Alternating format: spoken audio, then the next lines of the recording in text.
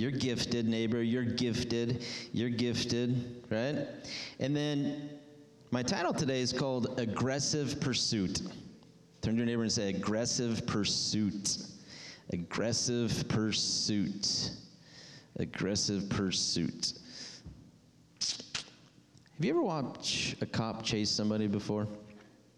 You know, when I was 16, one of my friends, actually two of my friends, they were coming up State Street going this way, so that's west, right? And as they got to State Street, there was a cop chasing somebody. I don't know what they did wrong, but they did something wrong. And so they're racing up State Street. My friends are racing down Florida Street, and the cop runs into two of my best friends, hits their car, and the car spins like 3 times. That cop was in an aggressive pursuit. Sometimes, how many of us have seen, there's the things that we aggressively chase and pursue. When me and Kim got together, I think both of us maybe aggressively pursued each other. As soon as she spit on my forehead, then I started pursuing her more aggressively, because it was the spit that got me, and I was like, yep, this is the one. The definition of gifted is exceptional talent, natural or spiritual ability. Have an exceptional talent. The definition of gifted, have an exceptional talent, natural, spiritual ability. Exceptional. That word exceptional. Turn to your neighbor and say, you're exceptional this morning. To be good, to be outstanding, to be unique, extraordinary. I like this last one. Noteworthy. Exceptional. Good, outstanding, unique, extraordinary, and noteworthy. And this morning, one of the things that God wanted me to say is, you're all exceptional people. Good, outstanding, unique, extraordinary, noteworthy. Now, sometimes we don't feel exceptional, but you're all exceptional this morning. How cool is it that the same God that created the mountains, the oceans, the galaxies, thought the world needed one of you too? How cool is it that the same God created mountains, oceans, and galaxies, thought the world needed one of you?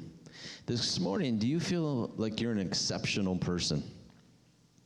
Do you feel this morning that your gifts, they radiate, they're shining so bright within you, whether it may be talent, whether it may be strength, whether it may be looks, whether it just may be confidence, exceptional, feeling good, feeling unique, feeling extraordinary, feeling that my life is noteworthy. Because that's how God wants you to feel this morning. God wants you to know that you are exceptional, that you are unique, that you are amazing, that every single thing that He put inside of you, He did it for a reason. God made you for a reason. You are an extraordinary person, and this morning you are gifted. So our beginning text where we start comes to us 1 Corinthians 12, verse 4. There are different kinds of spiritual gifts, but the same Spirit is the source of them all. There are different kinds of service, but we serve the same Lord. God works in different ways, but is the same God who does the work in all of us. Verse 7. A spiritual gift is given to each of us so we can help each other. So we can what? Help each other. To one person, the Spirit gives the ability to give wise advice. To another, the same Spirit gives a message of special knowledge. The same Spirit gives great faith to another. And to someone else, the Spirit gives the gift of healing. Verse 10. He gives one person the power to perform miracles, another the ability to prophesy. He gives someone else the ability to discern whether a message is from the Spirit of God or from another spirit. Still another person is given the ability to speak in unknown languages, the gift of tongues, while another is given the ability to interpret what is being said. It is the one and only Spirit who distributes all these gifts. He alone decides which gift each person should have.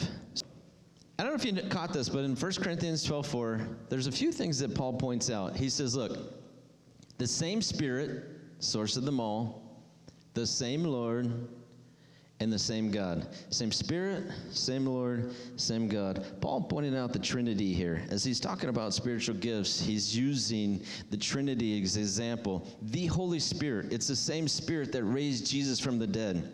He's alive, he's available, he can be living inside of you. This same Spirit is the one who gives these gifts. For what purpose? Paul said, to serve the same Lord, which is Jesus. So he's referring to Jesus. It's the Spirit who gives, it's the Spirit who empowers, it's the Spirit that enables.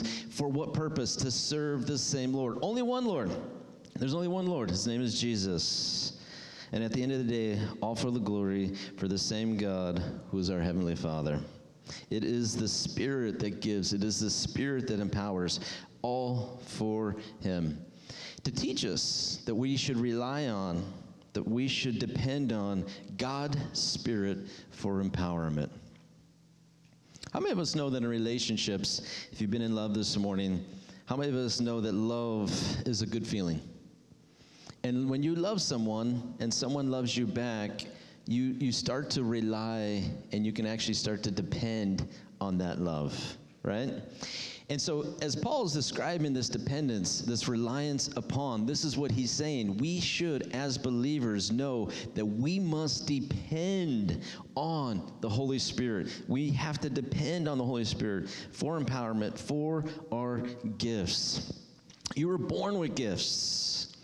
But those gifts, like a treasure box, it gets discovered the day you ask Jesus into your heart. And so you're born with his gifts, but the day you ask Jesus into your heart, then the treasure chest comes open, and then those gifts start to unfold moment by moment, second by second. The gifts of the Spirit, they're evidence that the Holy Spirit is working in us. And an easy example, love again. If you hang out with me, you're going to hear me talk about my wife. You're going to hear me talk about my kids. That's evidence that I love my wife and that I love my kids, right? Evidence. My speech, my actions, there's evidence. There's people that I love in my life every single day. And so as the Holy Spirit, the spiritual gifts, as they start to be active in us, there should be evidence. What are my gifts? We kind of just quickly wrote out some things right now. We quickly just took a list and we made some marks. We said, here are spiritual gifts. Here's spiritual gifts. This is, yes, I'm wise. I'm knowledgeable. I have the gift of leadership. I have the gift of this. I have the gift to believe in miracles and healing and all these things. And so here's the gifts. And it's great that we can mark it. And it's great that we can talk about it. But at some point, we should start to see them. We should start to see them. How about this? Think about this. What if there's sick, hurting people in our life, and you have the gift of healing, and God put them in your life so that you can pray for them so that they can be healed? What if there's people who are suffering because we're not stepping into the gift that God has for us? God created community. God created people. And it's all to build his kingdom. It's all to encourage, to strengthen his body, the body of Christ. So to illustrate our text today and our title, which is called Aggressive Pursuit, turn to your neighbor one more time and say, Aggressive Pursuit. We're going to go Luke chapter 5, start in verse 17.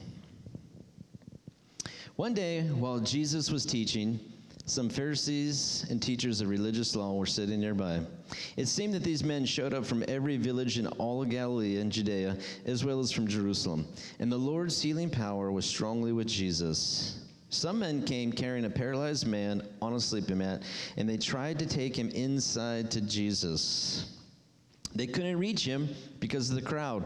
So they went up to the roof, they took off some tiles, they lowered the sick man on his mat down in the crowd, right in front of Jesus. Seeing their faith, Jesus said to the man, "Young man, your sins are forgiven." But the Pharisees and teachers of religious law said to themselves, "Who does he think he is? That's blasphemy. Only God can forgive sins." Verse 22. Jesus knew what they were thinking, so he asked them, "Why do you question this in your hearts? Is it easier to say your sins are forgiven or stand up and walk? I will prove to you that the Son of Man has the authority on earth to forgive sins." Jesus turned to the paralyzed man and said, "Stand up, pick up your mat, and go home." Verse 25. Immediately, as everyone watched, the man jumped up, he picked up his mat, and he went home praising God. Everyone was gripped with great wonder and awe as they praised God, exclaiming, "We have seen amazing things today." And so this morning, as we start to paint this picture, again, it's to illustrate the topic today, aggressive pursuit. It says that there was Pharisees who were there. Pharisees, they called themselves separated ones. Separated ones. Turn to your neighbor and say, "Are you a separated one? Do you separate yourself?" The Pharisees was this group of religious men who separated themselves. What did they do? They taught in synagogues. They taught in churches. They considered themselves religious examples.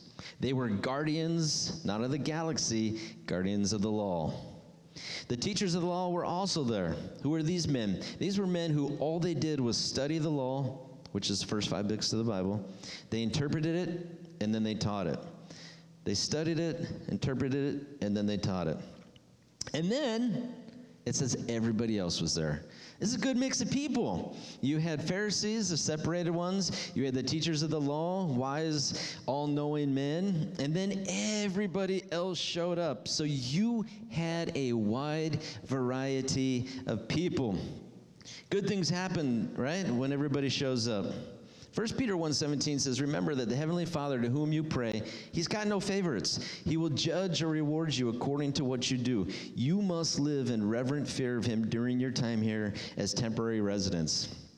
It's one of the things that people struggle with Jesus is because the crowd and the people that He chose to hang out with. 1 Peter, remember, the Heavenly Father who you pray to, He has no favorites. He will judge or reward you according to what you do. Must live in reverent fear of Him. And most of us, when we look in the mirror, we say, "Yeah, I'm God's favorite. I'm God's favorite son," right? "I'm God's favorite daughter." I know we do sometimes. We're like, God loves me. God loves me. Jesus, every event that He went to, He was not showing favoritism to anybody. Yes, most of the time the conversation with the religious people got a little awkward, but that's because they were awkward, right? Jesus, He brought, He consumed. He was like a magnet to every single kind of person. Matthew 5:43 says, "You've heard that the law says, 'Love your neighbor, hate your enemy.' But I say, love your enemies. Pray for those who persecute you. In that way, you'll be acting as true children of your Father in heaven. For He gives sunlight to both evil and the good. He sends rain on the just and the unjust alike. If you love only those who love you, what reward is there for even that?" Even the corrupt tax collectors do that much. "If you're kind only to your friends, how are you different from anyone else? Even pagans do that." And you know what Jesus says next? He says, "Go and be perfect." Now, interestingly enough, how many of us in here are perfect? There's maybe not too many of us, right? I mean, we're all kind of imperfect beings, even though we're pretty good, right? Why would Jesus talk about loving, being good to people, being nice to everybody, not only our friends, and then say, "Go and be perfect"? What does perfection have to do? Sometimes in our head, we think perfection is being good little boys and good little girls, right? We're picturing being in the classroom, and the teacher's got a ruler, and the minute we act up, smack. Sometimes the view of perfection we think is just being so perfect in everything, and we're being sweet, and we're being kind. But Jesus, He's pointing out something deeper here. Perfection can be seen how you treat people. Why would He talk about how we treat sinners and good people and bad people? Perfection, it's not in our actions. It's how you treat people. When He said, "Go and be perfect," how are you going to be perfect? In the way you treat every single person on this planet. Does that mean we have bad days? Absolutely. Does that mean we slip up and say something we shouldn't sometimes? Yes, we all do. Perfection isn't being the best little good, boy and good little girl. Perfection, Jesus said, it's how you treat the person next to you, how you treat somebody that you don't like and they don't like you. That is perfection. in the way that we treat people. It says that Jesus showed up and his healing power was on display. So we're talking about spiritual gifts. We're going to look at this story and we want to ask ourselves, what spiritual gifts were on display? Because that's what we're asking God about ourselves this morning. What spiritual gifts do I have? Jesus had the power to perform miracles, as he had power to do everything, right? We know he walked on water, he raised the dead, all of those things. But one of the gifts that are mentioned here is that he had strong healing power. This is one of the greatest gifts, and I believe this morning that we do have people in here, 1, 2, 3, 5, that have this gift. Sometimes we just don't know that it's there. I think that some of us in here, we have the faith to believe that when we are praying for somebody, they will be healed. That faith is strong. It's not wavering. And this morning, just like Jesus had strong healing power, some of us in here this morning, you have this gift. And it's not for you. It's for the people that God puts in your life to pray for. God's gifts. So as we look at this story, we see that there was a few men. What did these men do? They took one of their other friends who was paralyzed, and they carried him to the house where Jesus was. They could not get in, so what did they do? They climbed upstairs. They climbed on top of the roof. As they get on top of the roof, they had to take apart the roof, and then they had to lower their friend down. And so as we look at these men, I think there's a ton of gifts that these men had. They had the gift of faith, because Jesus said, son, your faith, right? Boys, your faith. And so these 4 guys who were willing to carry their friend who was paralyzed, they believed. They had this gift of faith. They had mercy. They had compassion on their friend because he was paralyzed. They said, life is not about me in this moment. It's not about my feelings and emotions and where I want to be. It's not what it's about, what's on TV right now. It's about my friend, and I want my friend well. I want my friend healed. I want this man to be healed and whole. That's why we come to church.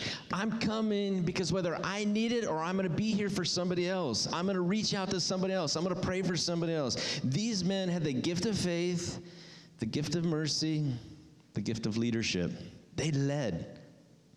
They were leading. They had wisdom. They were smart. When they realized they get to the house, I can't get in here. I need to do something different. Right? So they climbed upstairs. These men had the gift of helping. These men had the gift of directing. These 4 men in here had the gift to serve. These men had the gift of strength because they carried the man from his house to the other house, upstairs, and down through the roof. These men had the gift of problem solving. They were not going to give up. As each part of the process, each step of the way, a new problem arose, and they kept coming up with a solution to the problem. And lastly, they had the gift of support. They supported their friend. Mercy, faith, leadership, wisdom, help, directing, serving, strength, problem solving, supporting. As we looked at our list this morning, I wonder, how many did you pick of yourself? How many things did you look at that list and say to yourself, this is my gift, my one and only gift. These are my 2 gifts. These are my 5 gifts. These are my 25 gifts. I don't know. But I wondered this morning, how many did you see in yourself? And then as we read this story, did you see all the gifts that were displayed? We saw Jesus with the gift of healing. For the 4 men, they had the gift of faith, mercy, leadership, wisdom, help, directing, serving, strength, fortitude, not giving up, problem solving, and supporting. And I think in here this morning, all of you have most of these gifts as well. The gift of faith, to believe in something greater. The gift of mercy, to have compassion on somebody who's hurting and having a hard time. The gift of leadership. I want to lead. There's something in me that wants to lead and pull people and things together. The gift of wisdom, just knowing the right thing at the right time. The gift of helping other people, being hospital. The gift of directing. calling the shots and pulling all things together, serving, having strength and fortitude, not giving up in a moment, not giving up. I'm not giving up on my friend. I'm going to keep praying until they're healed. I'm not giving up on my friend. I'm going to keep praying until God answers them. I'm not going to give up. I'm not going to give up. I'm not going to give in. I'm not giving up.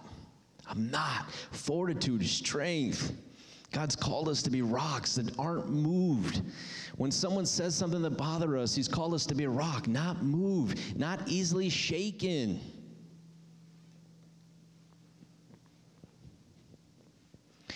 As they lower this man down, the Pharisees, they start looking at Jesus, and already that judgmental spirit started coming out. Jesus said to him, "Son, your sins are forgiven." The only one who had that right was the Messiah. And see, the religious people and teachers of the law, they were unwilling to see Jesus as the Messiah. And so as they said this, they actually didn't say it, they were thinking it. Jesus, he read their mind. They did not say this out loud. They were thinking it. Jesus then speaks their thoughts. Why are you being so judgmental? What is easier to say? They're being so judgmental. I have a verse this morning that I want you to listen real closely to, because all of us can fall into being religious, just like the men in this story. Galatians 5:13 says, "You've been called to live in freedom, my brothers and sisters, but don't use your freedom to satisfy yourself. Instead, use your freedom to serve one another in love." Listen to Paul again. You've been called to live in freedom, my brothers and sisters, but you're not given freedom for yourself. Use your freedom to serve one another in love. Where's freedom found? It's not by what you do for you, but it's what you do for somebody else. Verse 14, the whole law can be summed up in this one command: love your neighbor as yourself. And this last one, this is the one that gets me. But if you're always biting and devouring one another, watch out, because you're destroying each other. And honestly, the Church of Jesus Christ finds herself in this last verse where so many Christians, I can't tell you in my 47 years of living how many times Christians, and I do it too, without realizing it, we're all kind of bitey, happy kind of people, right? And so we just like to bite each other, right? Arr, like the stingray that bit my son yesterday at Oceanside Beach. Or stung him. It didn't bite him, it stung my son. My oldest, Micah. It's horrible. He is walking in here this morning, so he's okay. But we as the church should not be biting and devouring one another. But honestly, I don't know what it is as Christians sometimes, why we think that it's our job to talk about other Christians. Remember the first verse, one of the first verses I read? God does not have any favorites. Sun rises on the good and the evil, rains for the good and for the evil. But how can we spend so much time talking about other people? How can we help people when we're always talking about them? People love to talk about their leaders, right? We love to talk about the president we have now. There's a lot of people who bash him, love him. I mean, it's all over the board, right? The last president, there's people who loved him. There's people who hated him. Leadership normally is always the first to be criticized. After we're done criticizing our leaders, then you know what we do? We turn to those around us, and we criticize them. Apostle Paul says, listen, you've been called to live in freedom, my brothers and sisters, but don't use your freedom to satisfy yourself. Use your freedom to serve one another. Paul blows me away with this. He says, your freedom is found in serving one another. If you can do this, love your neighbor as yourself, but if you're always biting and devouring one another, watch out, because you are destroying one another. And this blows my mind. It's sad. How do we find perfection? How do we find freedom? Paul says freedom. You serve one another. Jesus, how do we be perfect? It's not by acting like a good boy and girl. Being perfect is by how you treat the person next to you.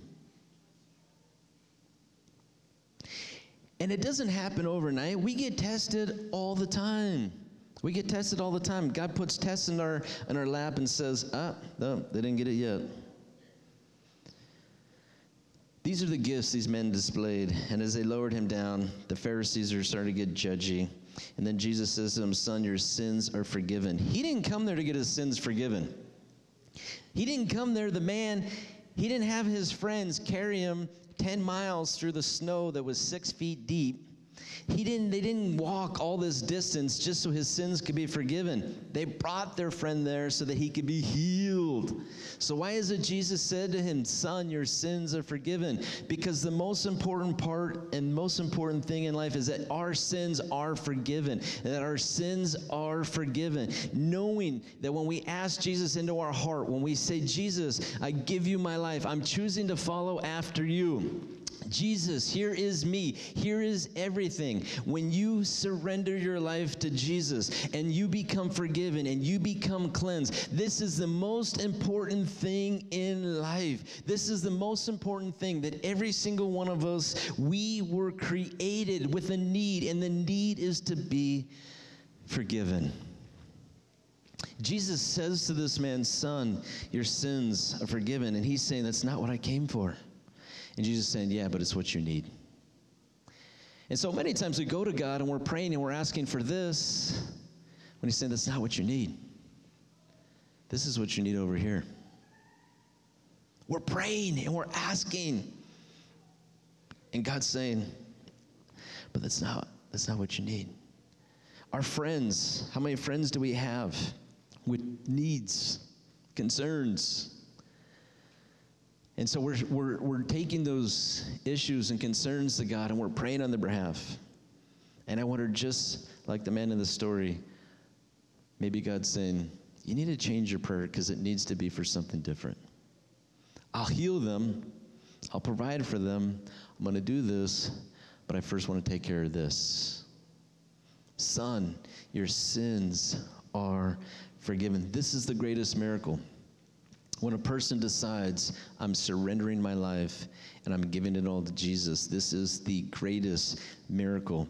That person crosses from death into a brand new life. When a person surrenders everything and they become forgiven, they are now given a whole new life. They become a whole new person.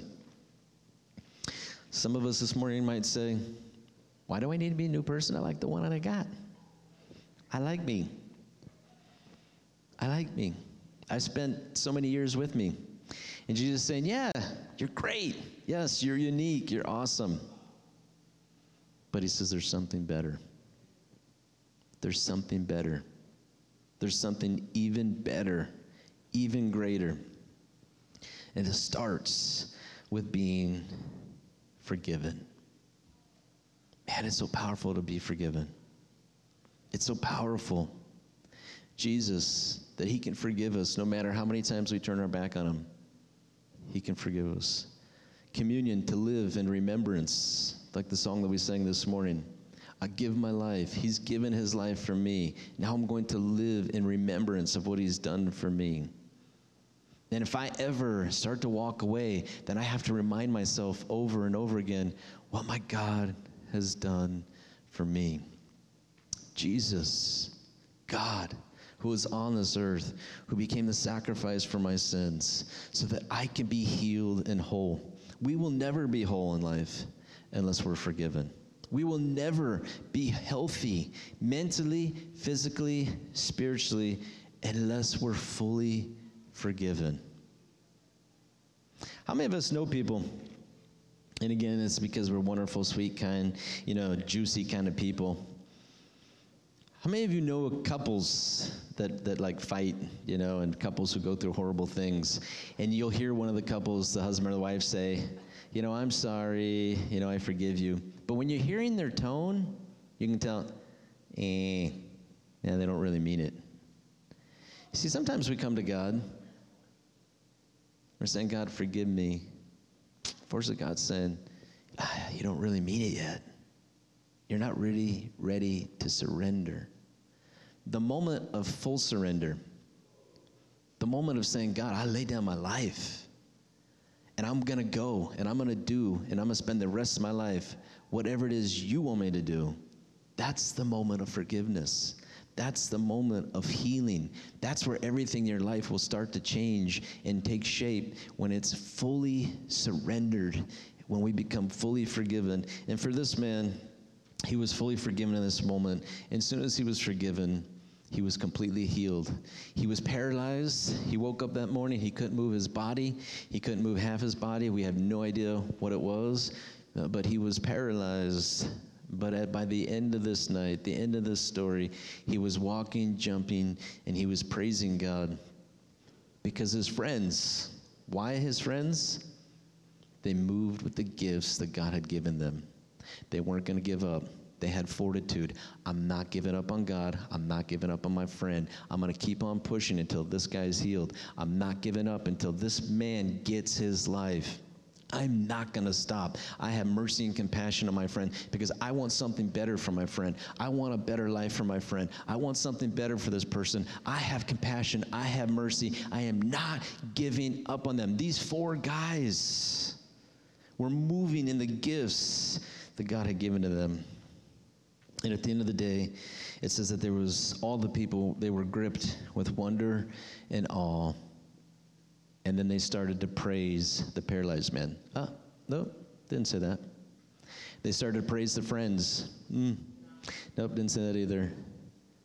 They started praising God. When we're moving in the gifts, when good things are happening, who gets the glory? We're praising God because we see what God has done. God does what we can't. My title this morning calls it Aggressive Pursuit. Aggressive pursuit. And it's aggressive pursuit because the 4 men in the story, see, they aggressively pursued a couple things. One, they aggressively pursued Jesus. And I say it's aggressive because I don't know about you. If you go to somebody's house and you climb up on the roof, you take apart the roof, and then you lower someone down, to me, that's a little aggressive. That's a little aggressive right there. See, many of us, we give up along the way. I'm tired. I can't carry this guy any longer. He's so heavy. What'd you eat last night? Did you have 4 hamburgers last night? Man, you're heavy. And we give up on the guy.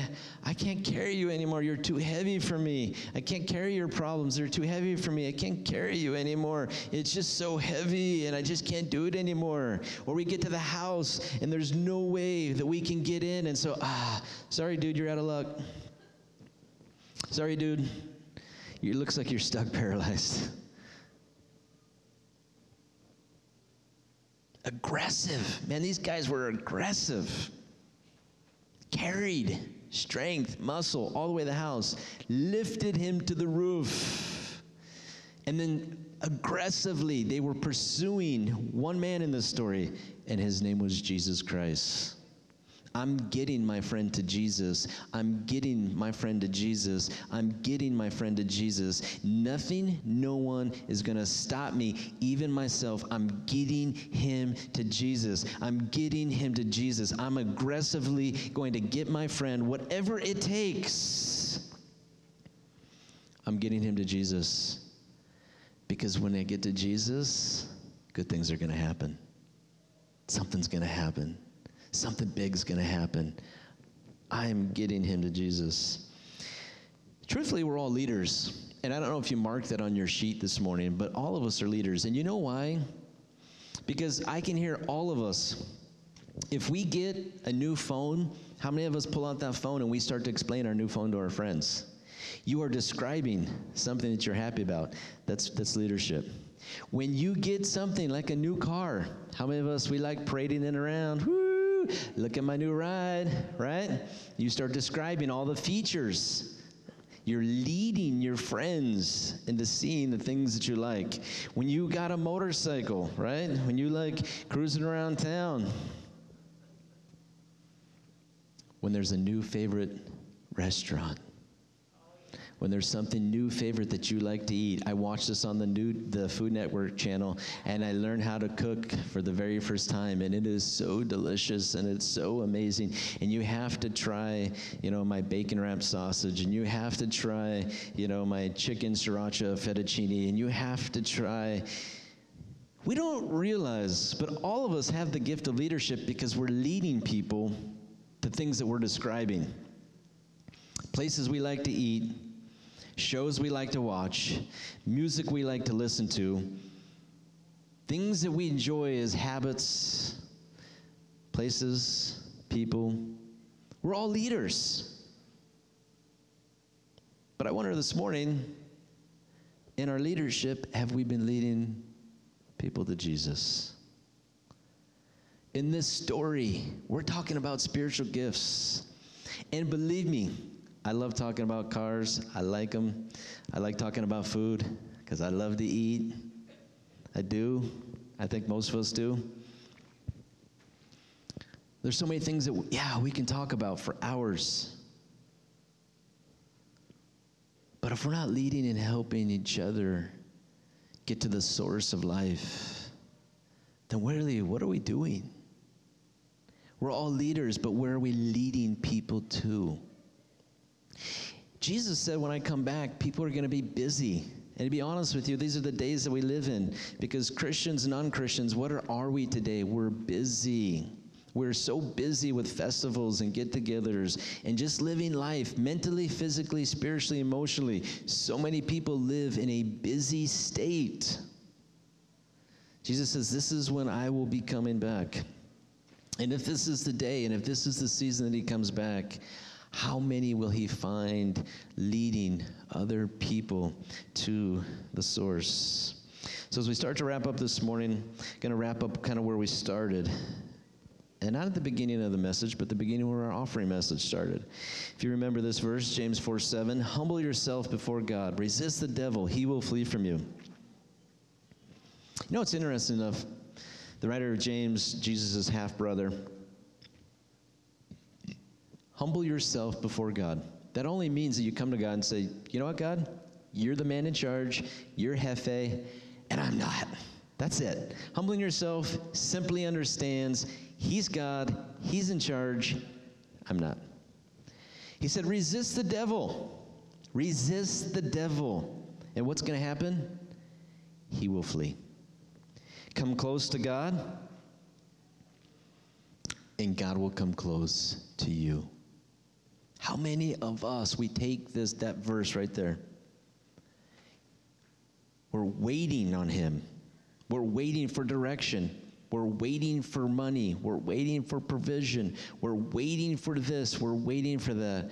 Well, God says, if you come close to me, then I'm going to come close to you. Jeremiah 29:11. I know the plans that I have for you, says the Lord.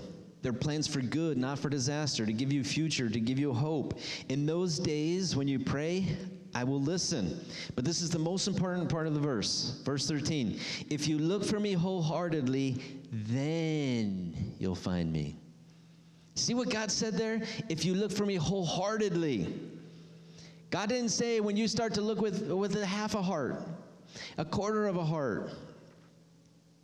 God said, when you look for me wholeheartedly, when you start to come after me with every single thing that you have, how many of us need and want one thing in our life today?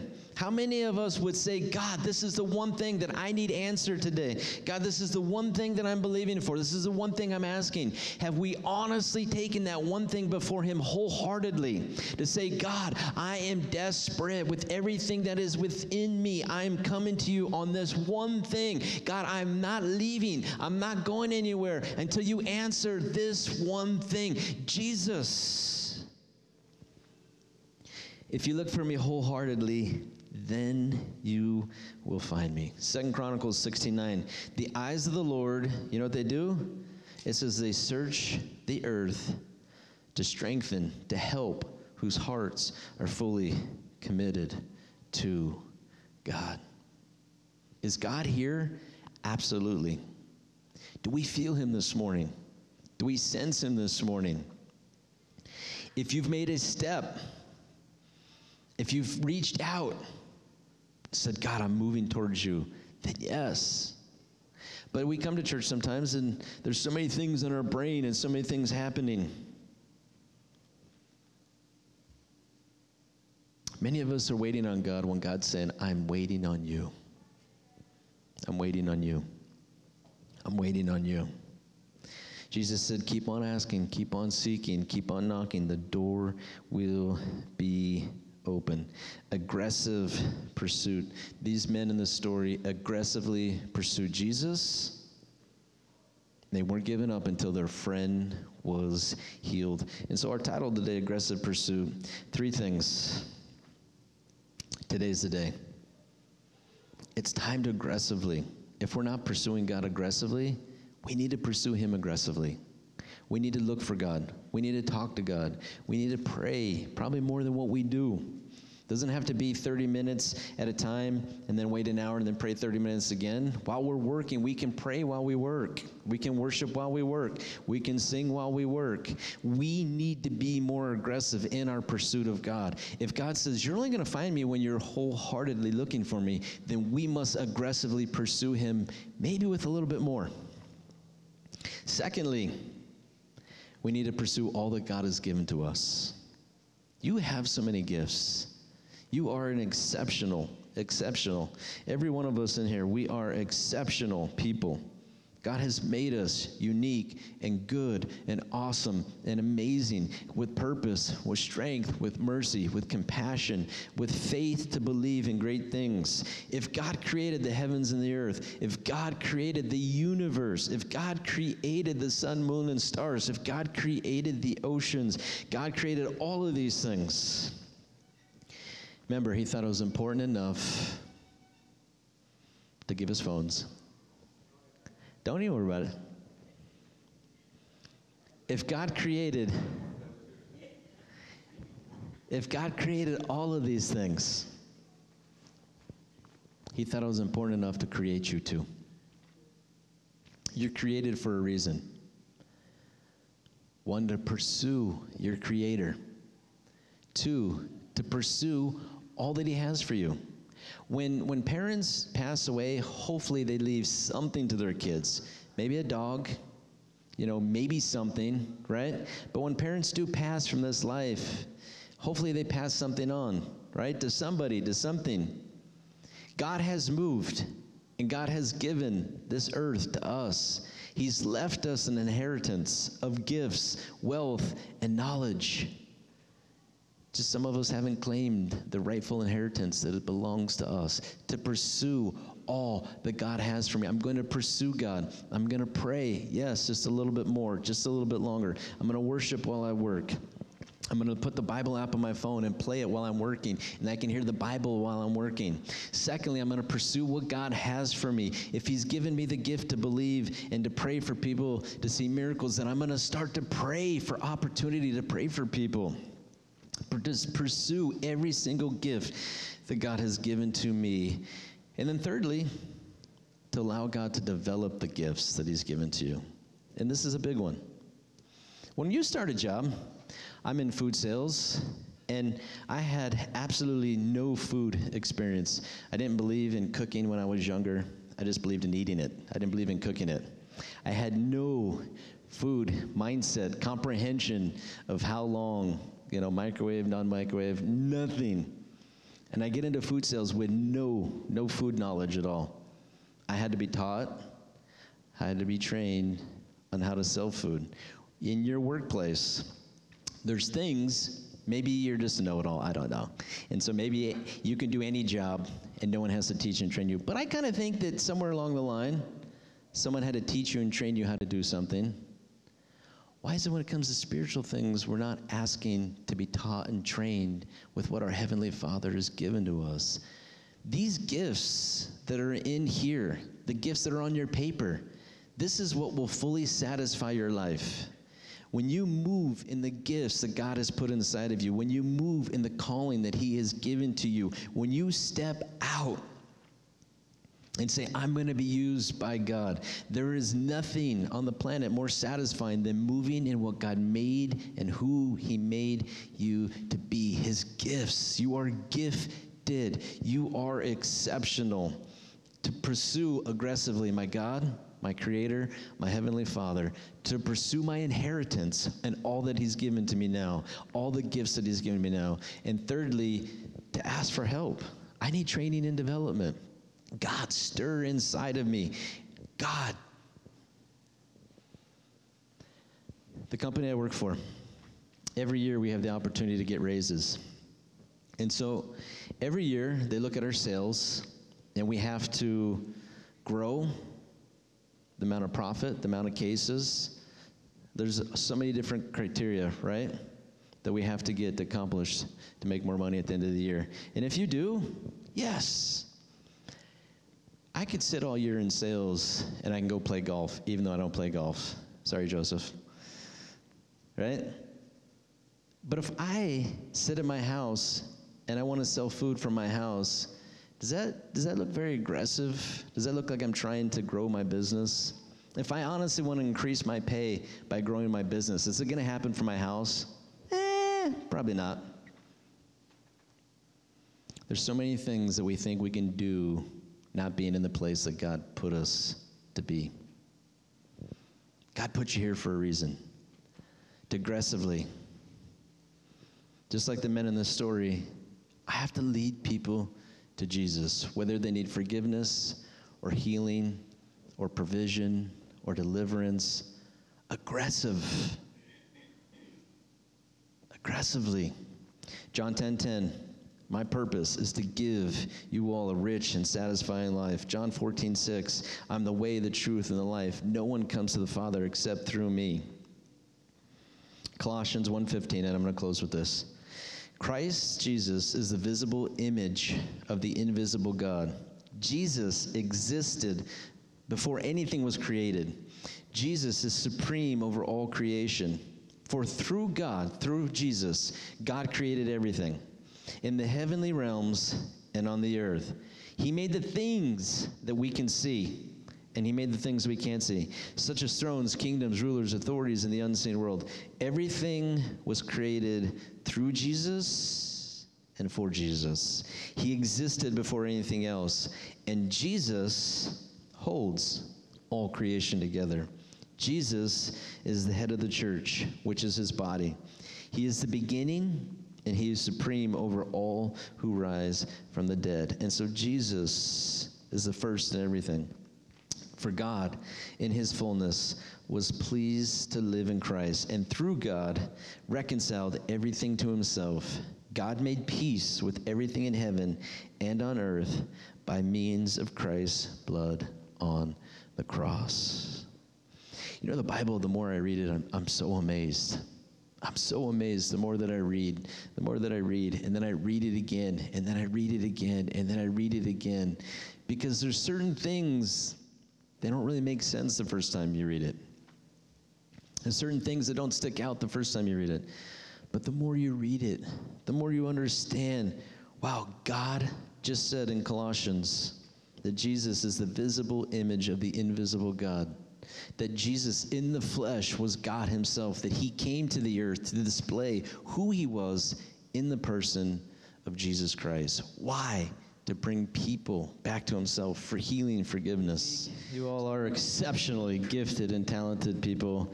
You are gifted, you are talented, you are unique, and there are things in you. There are things that God has placed in you, and sometimes we don't see them, but we're praying and we're believing that God would open our eyes so that everyone, and even ourselves, can see the amazing gifts that he's placed in us.